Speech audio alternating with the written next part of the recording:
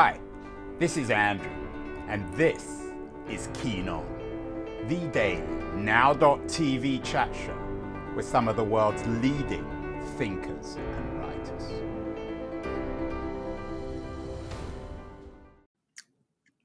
Hello, everybody. It's April the 21st, 2022. We're well into spring, and spring, I'm told, is the season of love. We've done some shows recently on love, directly and indirectly. Did a show last week with the prolific, very popular American writer Mary Laura Philpott. She has a new collection of essays out, Bomb Shelter, Love, Time, and Other Explosives. She treats love as a very explosive subject, although she doesn't deal with the erotic elements of love. It was a great conversation with her. She presents, I guess, love almost like a tortoise.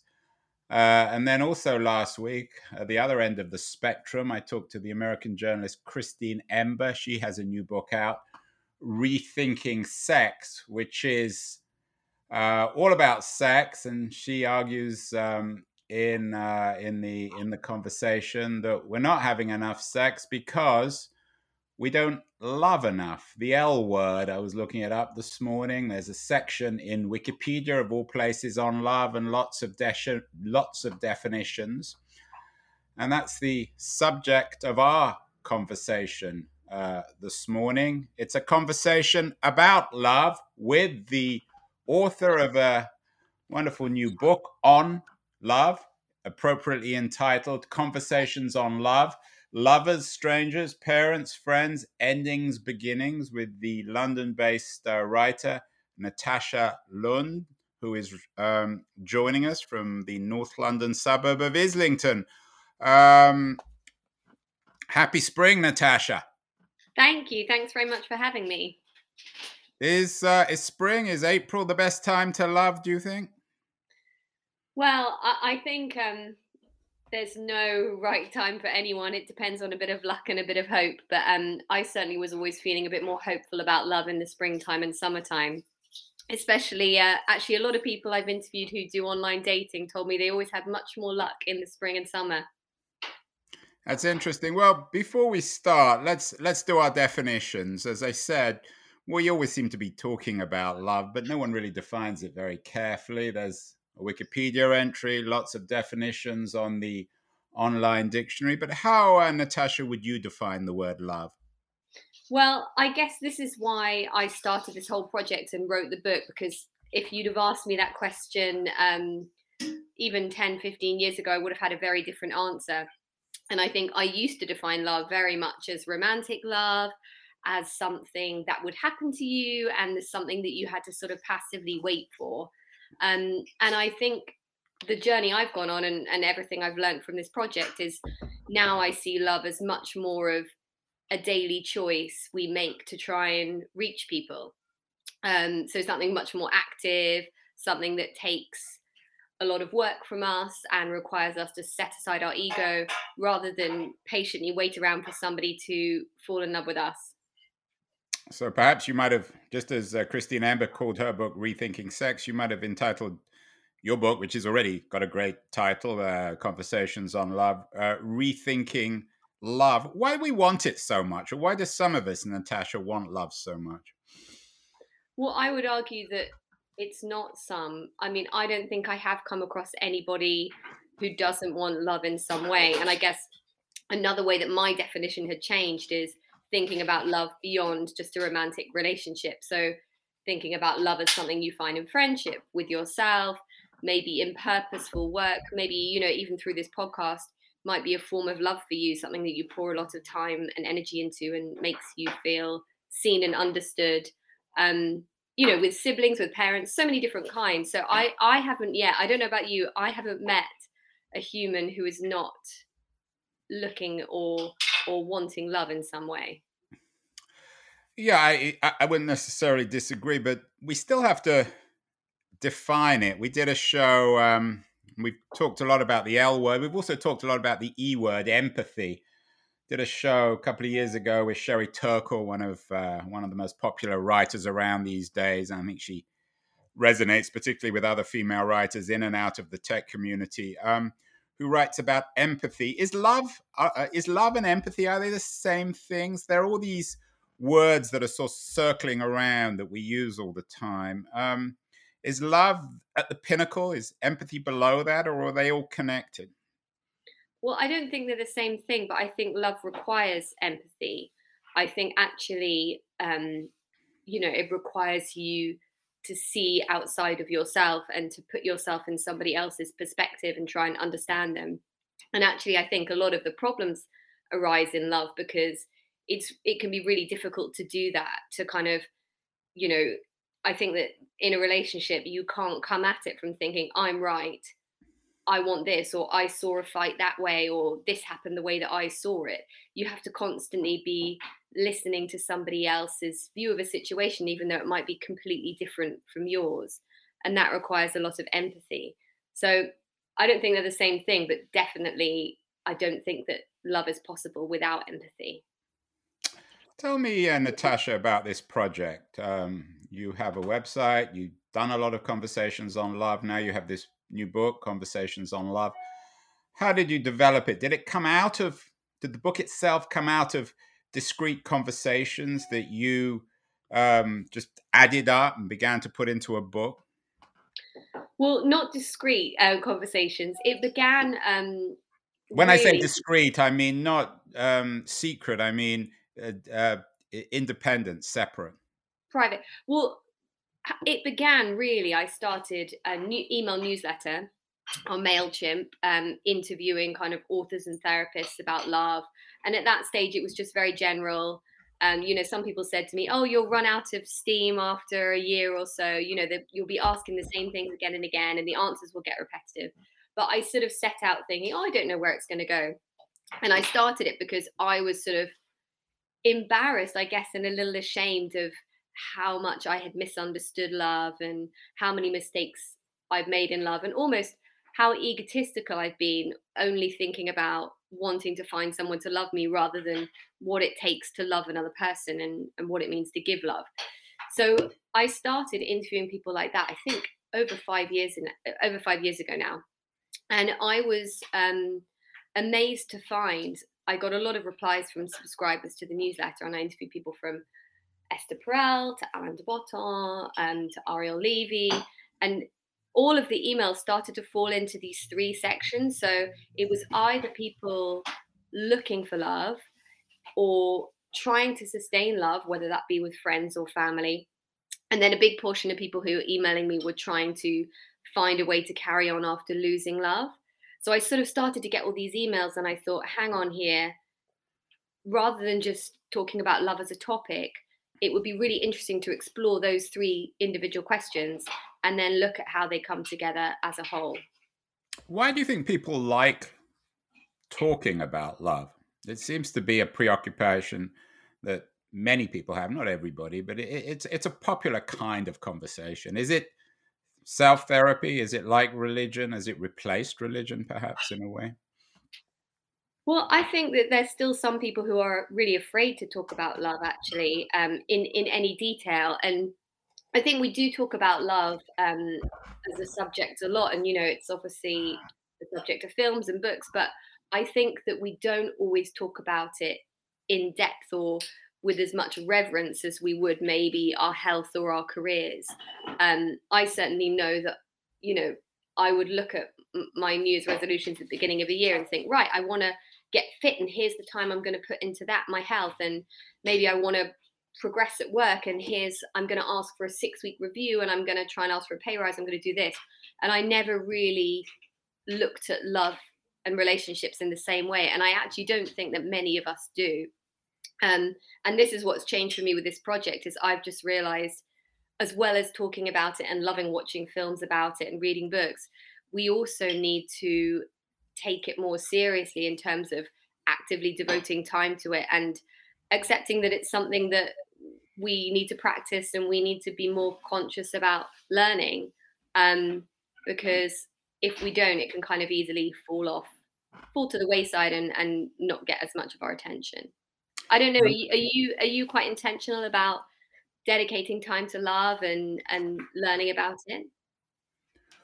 I wouldn't say so. I mean, because I'm not entirely sure what it means. Mm. Maybe that's why I keep on asking you. I mean, to me, I guess that's what I spent the whole book trying to do. But to me, it means trying to move through the world in a way that you are trying to understand people and they are trying to understand you in the hopes of connecting as truthfully as you can, is what love means to me. But that could be equally about citizenship, collaboration, creativity. But I would argue all those things involve love. And actually, a lot of the interviews I've done in the book, there was one person who really talked about writing and that creativity as a form of love, because exactly like meeting the definition I've just given, it was something that made her feel seen, it was something that made her feel understood, it gave her a sense of purpose, and it really made her feel connected to something outside of herself. And I guess that's something I would add to the definition too. It's like love for me is something that reminds me that we're all part of something bigger, and that we're not just kind of individual people walking around with individual missions. Actually, we're small pieces of a whole, and that's the feeling that you get. That togetherness is love to me. It's interesting you mentioned that. I did an interview earlier this week with Matt Richtel, San Francisco-based New York Times writer on tech. He has a new book out called Creativity, Inspired in Understanding Creativity.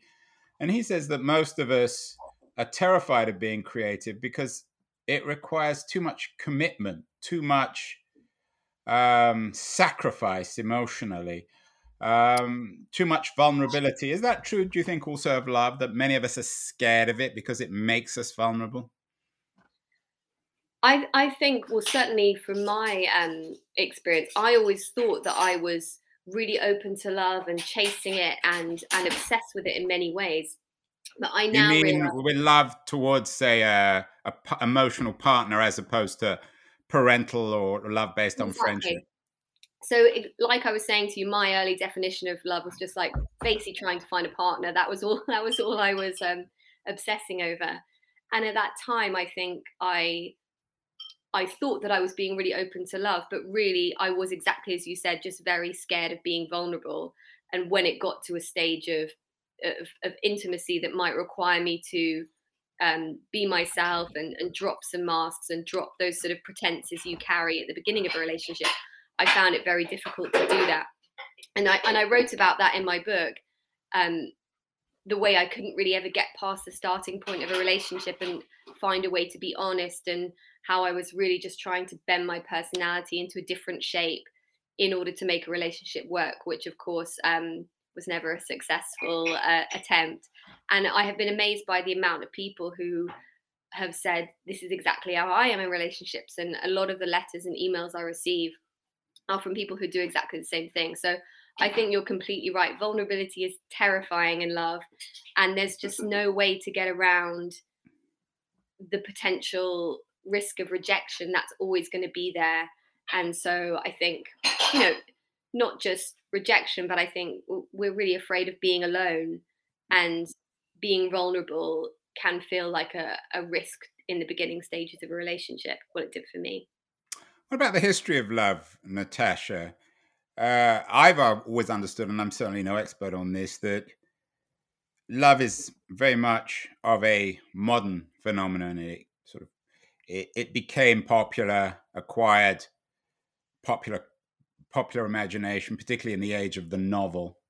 Um, has there always been love? Do you think, of the love that you write about, or is it a particular feature of modernity of our urban industrial societies? I think there's always been love, and actually, in one of my interviews with Alan de Botton, we talk about he was actually saying how Aristotle, like, there was actually kind of a more prioritizing of like friendship love, and Mm. we kind of it's he said it's almost like a tragic thing that in our society we've almost put friendship love to the bottom in some ways, or prioritize romantic love above it. And we talked also about lots of different types of love, exactly as we were saying, like love in that kind of collaboration and community, love in this sort of, there's a word for it. I forget it now. I can look it up afterwards. But it's almost like you had for your comrades and your. It's almost like brotherly love.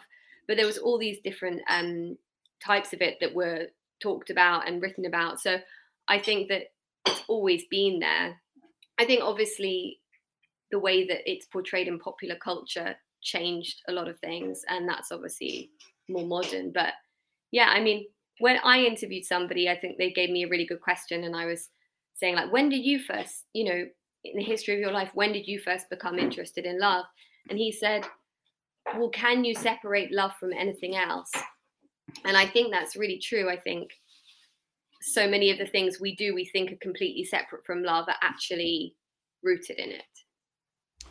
What about social media, Natasha? I know you talk about this and you operate on social media. We did a show. We've done so many shows on the impact of social media and the internet on our culture. We did a show recently with the writer Dan Brooks, who argues that social media might be simultaneously destroying comedy and morality. I think he would probably go on to say love. He wrote an interesting FT piece about social media having fully weaponized morality. Is social media, to borrow this headline, fully weaponized love? Has it changed our manifestation of love, our sense of it, our searching for it? Well, if you're including, I guess if we're saying like the digital, including like dating apps in social media, then Yeah, I mean the whole digital revolution, from dating apps to Facebook to Tinder to every other manifestation of our online persona. yeah, I mean, of course, there's no way that our relationships and how we meet could not be affected by that. I think for me personally, for instance, I met my husband on a dating app, and I don't think that there's any way actually that we would have met if it Which wasn't. app?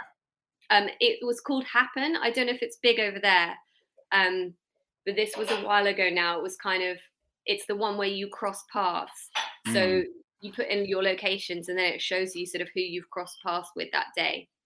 So I often go on these podcasts and people speak quite negatively about the effect of online dating on relationships, and then I always say, well, it turned out pretty good for me. So for me, and a lot of people I know who met online, actually, it ends up being just a different way that you were able to facilitate meeting somebody. And it was, I dated a lot of friends of friends, and I kind of almost run out of people I could date within my social circles. And I didn't have time to go to a bar every night trying to meet someone. So actually, technology was amazing in that respect, that it gave me a bit more just opportunity. Now, I know that some people have had really negative experiences. So, like anything, it's you still need a bit of luck. What about the role of young people in love and sex? As I said, we did a show with Christine Ember, Rethinking Sex. She argues that particularly sort of online pornography and the easy access to sex has meant that young people, at least in America, in the research she's done, are missing love. Is there anything in it, or is it just an American phenomenon? Well, I would say I haven't interviewed many young people, so I'm afraid I can't answer with any authority. I'm surprised. Why not? I would have thought that young people in particular would have been an important source of information and knowledge about love. I think obviously the way my book's structured, I'm interviewing a lot of like therapists and experts, and in the world of therapists, it takes a long time to train, so there aren't many young therapists available, and tend to be a lot of the clients who they're seeing are older. So maybe that can be another book in the future or something that I explore going forward. Do you get a sense, though, that, and this is something certainly that Christine Ember argues, that there's a spiritual vacuum for young people in America, that they're missing the love element? There's too much sex and not enough love.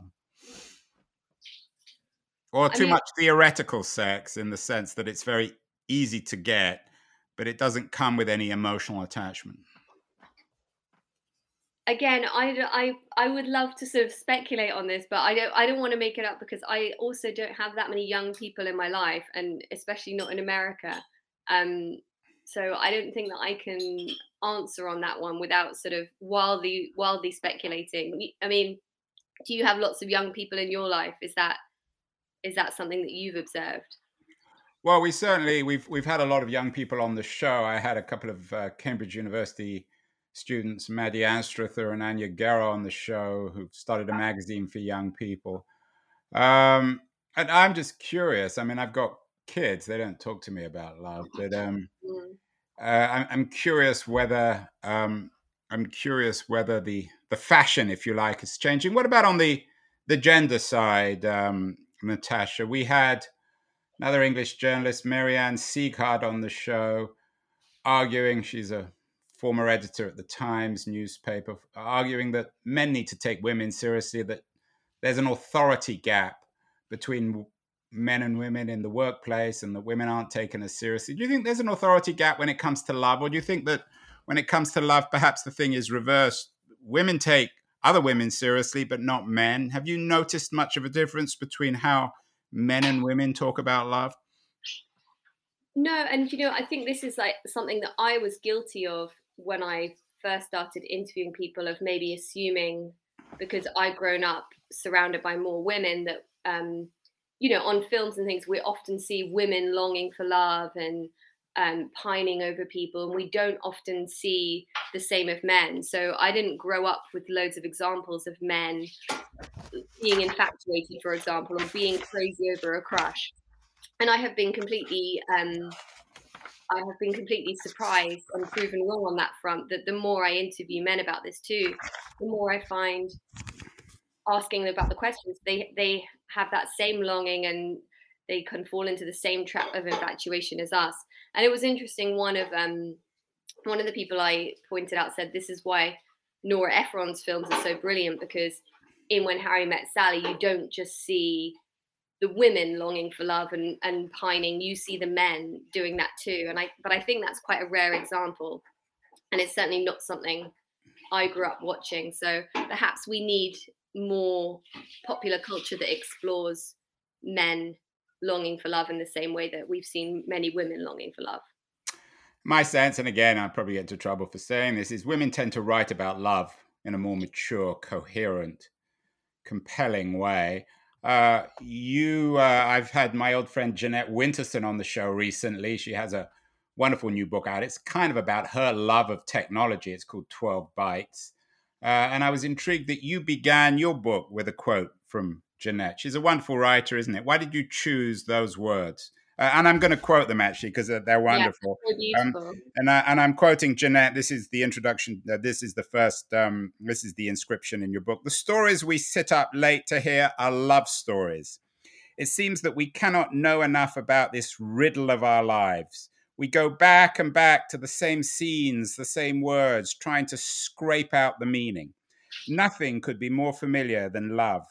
Nothing else eludes us so completely. That's classic Winterson. Wonderful. Yes, and I included it because I also interviewed Jeanette for my Conversations on newsletter. We had a long conversation about heartbreak and friendship and love. But I think that quote sort of captures everything that I have learned about love in the last 5 years, and that I approached it thinking, I want to learn everything I can so that I can not make any mistakes in my relationships, and I can be a great daughter and a great friend, and I'll never say the wrong thing. What And about a mother? well, yeah, and more recently a mother. Are Um, you're a mother now? yes, I am. So that there's a whole nother minefield in that. But where I've got to now is just, rather than thinking that there's a magic set of answers that I can learn about love that can make everything easier, I just realize that however much I learn about love, it's always going to be a mystery. And however familiar it feels, like there's still so much we don't know about ourselves and about another person. And that used to be terrifying to me. But now I think, well, that's what keeps love interesting. That's how you can be with someone for 2 decades and still find something new in the relationship. And now that is exciting more than it's scary. What about the love of other creatures? We had Stephen Kotler on the show, science fiction writer. He's imagining, kind of like Jeanette in a way, a post-human future in which we'll be able to fully empathize, not just with other creatures, but with the trees, for example. And we've had lots of shows on trees and learning to love nature again and the forests. Is loving other creatures, dogs, cats, loving trees, loving the environment, is that the same as loving other people, Natasha, or is it different? Yeah, well, I think it's all those are all different forms of love, and I've certainly spoken to people like their love for their dog is the most rewarding relationship in their life, and losing that animal is a real sense of grief, of loss of that love that's so intense. And I also think like love in nature, and lots of people like actually I've spoken to who've been through real periods of loss have have felt very connected to nature in that time, and actually more than people that was where they went to feel connected and to find love again. um so I definitely think, you know, certainly for animals and nature, like for the sea, for the you know, for anywhere that makes you feel, again it comes back to that feeling of remembering that we're small pieces of a whole. And I think that's exactly what nature does. It reminds us that we're part of something much bigger, and actually that we're very small in the grand scheme of things. And I know that I've loved dogs deeply, and watched family members love dogs, and it's, you know, it's really like another space that you're practicing that giving of love. And maybe it's a bit like parenthood in the early stages when you're not getting conversation back, but you just keep giving and giving, and you do feel connection in a different way without words. What about the role of religion? Historically, of course, particularly in the Christian tradition, love was poured in to our quote unquote love of God, of the other mysteries of spirituality. Is this something that you think adds or undermines to contemporary love? I think that it is a very important source of love for different people. I think I've interviewed some people who don't see it as a form of love at all, but I have definitely interviewed people who faith is the most important form of love in their life, above romantic love, above anything else. And I think, you know, with all these different types of love you're asking about, there is no ranking, there is no way that one kind of trumps or damages the other. I think it just really depends on you as an individual where you choose to find connection. And some people find that through faith, and some people find it in a tree, and some people find it in a pet, and some people find it in a marriage. So I think, like anything else, faith can be, you know, one of the people who I interviewed in the book, for her, faith was, it helped her to kind of always feel that love was accessible to her, and that it was something that she could choose rather than something that she had to constantly be seeking. Yeah, I wonder with Jeanette, who's sort of built a literary career out of writing about her religious upbringing, her rebellion, whether she was able to rechannel that religious upbringing. I get the sense she has, in some ways, rechannel that religious upbringing into different ways of thinking about love. And even, you know, some people move away from religion and find it more as a spiritual faith. I think people do seem to go on a journey with that kind of a questioning, and then maybe choosing it for themselves rather than the way that they were raised, or even returning to it. But I think like any love, it's a process of that's continually changing, and something that you keep having to ask questions of. um, and it's just not static, it's not something that you have and will always be the same forever. Jeanette writes about AI and her 12 bytes. Sherry Turkle's an authority. Do you think that we can ever create artificially intelligent machines, robots that can learn to love us as we love them? Um, Clara and the Sun is a wonderful new novel out about that subject. We are in the age, for better or worse, Natasha, of AI. How is that going to force us to rethink or rewire ourselves in terms of love? It scares me. That's a scary question, I think. I haven't read Clara and the Sun, but I think you should. I think you'd find it very interesting, actually. really, yeah, I can't imagine that being possible, or that being um, a way that we can find love. But then I don't, everything is unknowable, and who am I to say what things will look like in 20, 30 years time? But I think love is so individual and complex and nuanced, and based so much on continuing to try and understand yourself with another person. I personally at the moment can't imagine doing that with machinery, but um, you know, things change all the time. Who knows? And that book, Clara and the Sun, is an investigation of that, a very Mm. profound one. My favorite book on love is Love in the Time of Cholera, Gabriel Garcia Marquez. Laura Kipnis, the American essayist, cultural commentator, came out with a book called Love in the Time of Contagion, a diagnosis. She was on the show talking about how COVID has reshaped our conceptions of dating, sex, but above all else, love. She writes in a very personal way about her relations with her significant other. Your book is out now. You've lived through COVID. Has it had much of an impact, or is it really a footnote in the history of love, Natasha? I think it had a really significant impact at the time, and I know, there was the people I spoke to seemed to be really divided into two camps. One of which was they spent too much time with their partners and family and kids or whatever, really up close, and felt like homeschooling and everything was just this the stress of that, and being so close to each other all the time was putting on a pressure.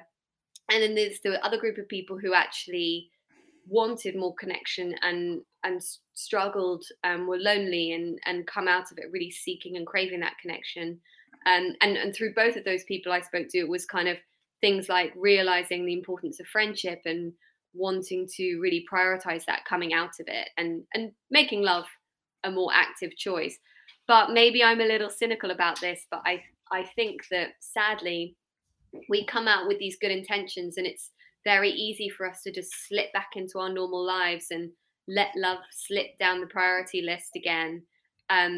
So I think that it has had a complete impact in the short term, but it will be really interesting to see whether that lasts in the long term, and whether we kind of keep wanting to put love first above working all hours, or anything else that might knock it off our priority list. Well, Maybe we Natasha, Natasha Lunn, if she has anything to do with it, love is always going to be our chosen conversation. Her new book, Conversations on Love, Lovers, Strangers, Parents, Friends, Endings, Beginnings, a wonderful series of conversations with many distinguished writers and therapists and other individuals she's come across on love itself. Congratulations, Natasha, on the book. What else should people be reading in April, in spring 2022, about love or other subjects that you would advise? Well, a couple of books I've really enjoyed recently is one, is a book called Foreverland by Heather Havrilesky, and it's about marriage, and it's a Mm. very honest look at the challenges and rewards of a marriage, and I found it to be very hopeful, and very, very funny. And I think that Anyone who few can make marriage funny deserves to exactly, be read, I think. and I think few people have the courage to be really honest about their own marriage. It's a very, very brave thing to do, and she did it so beautifully. So I would definitely recommend that. And finally, Natasha Lunn, author of Conversations on Love, in late April 2022. Who runs the world? Who's in charge, Natasha? Is it love? I would say Mother Nature.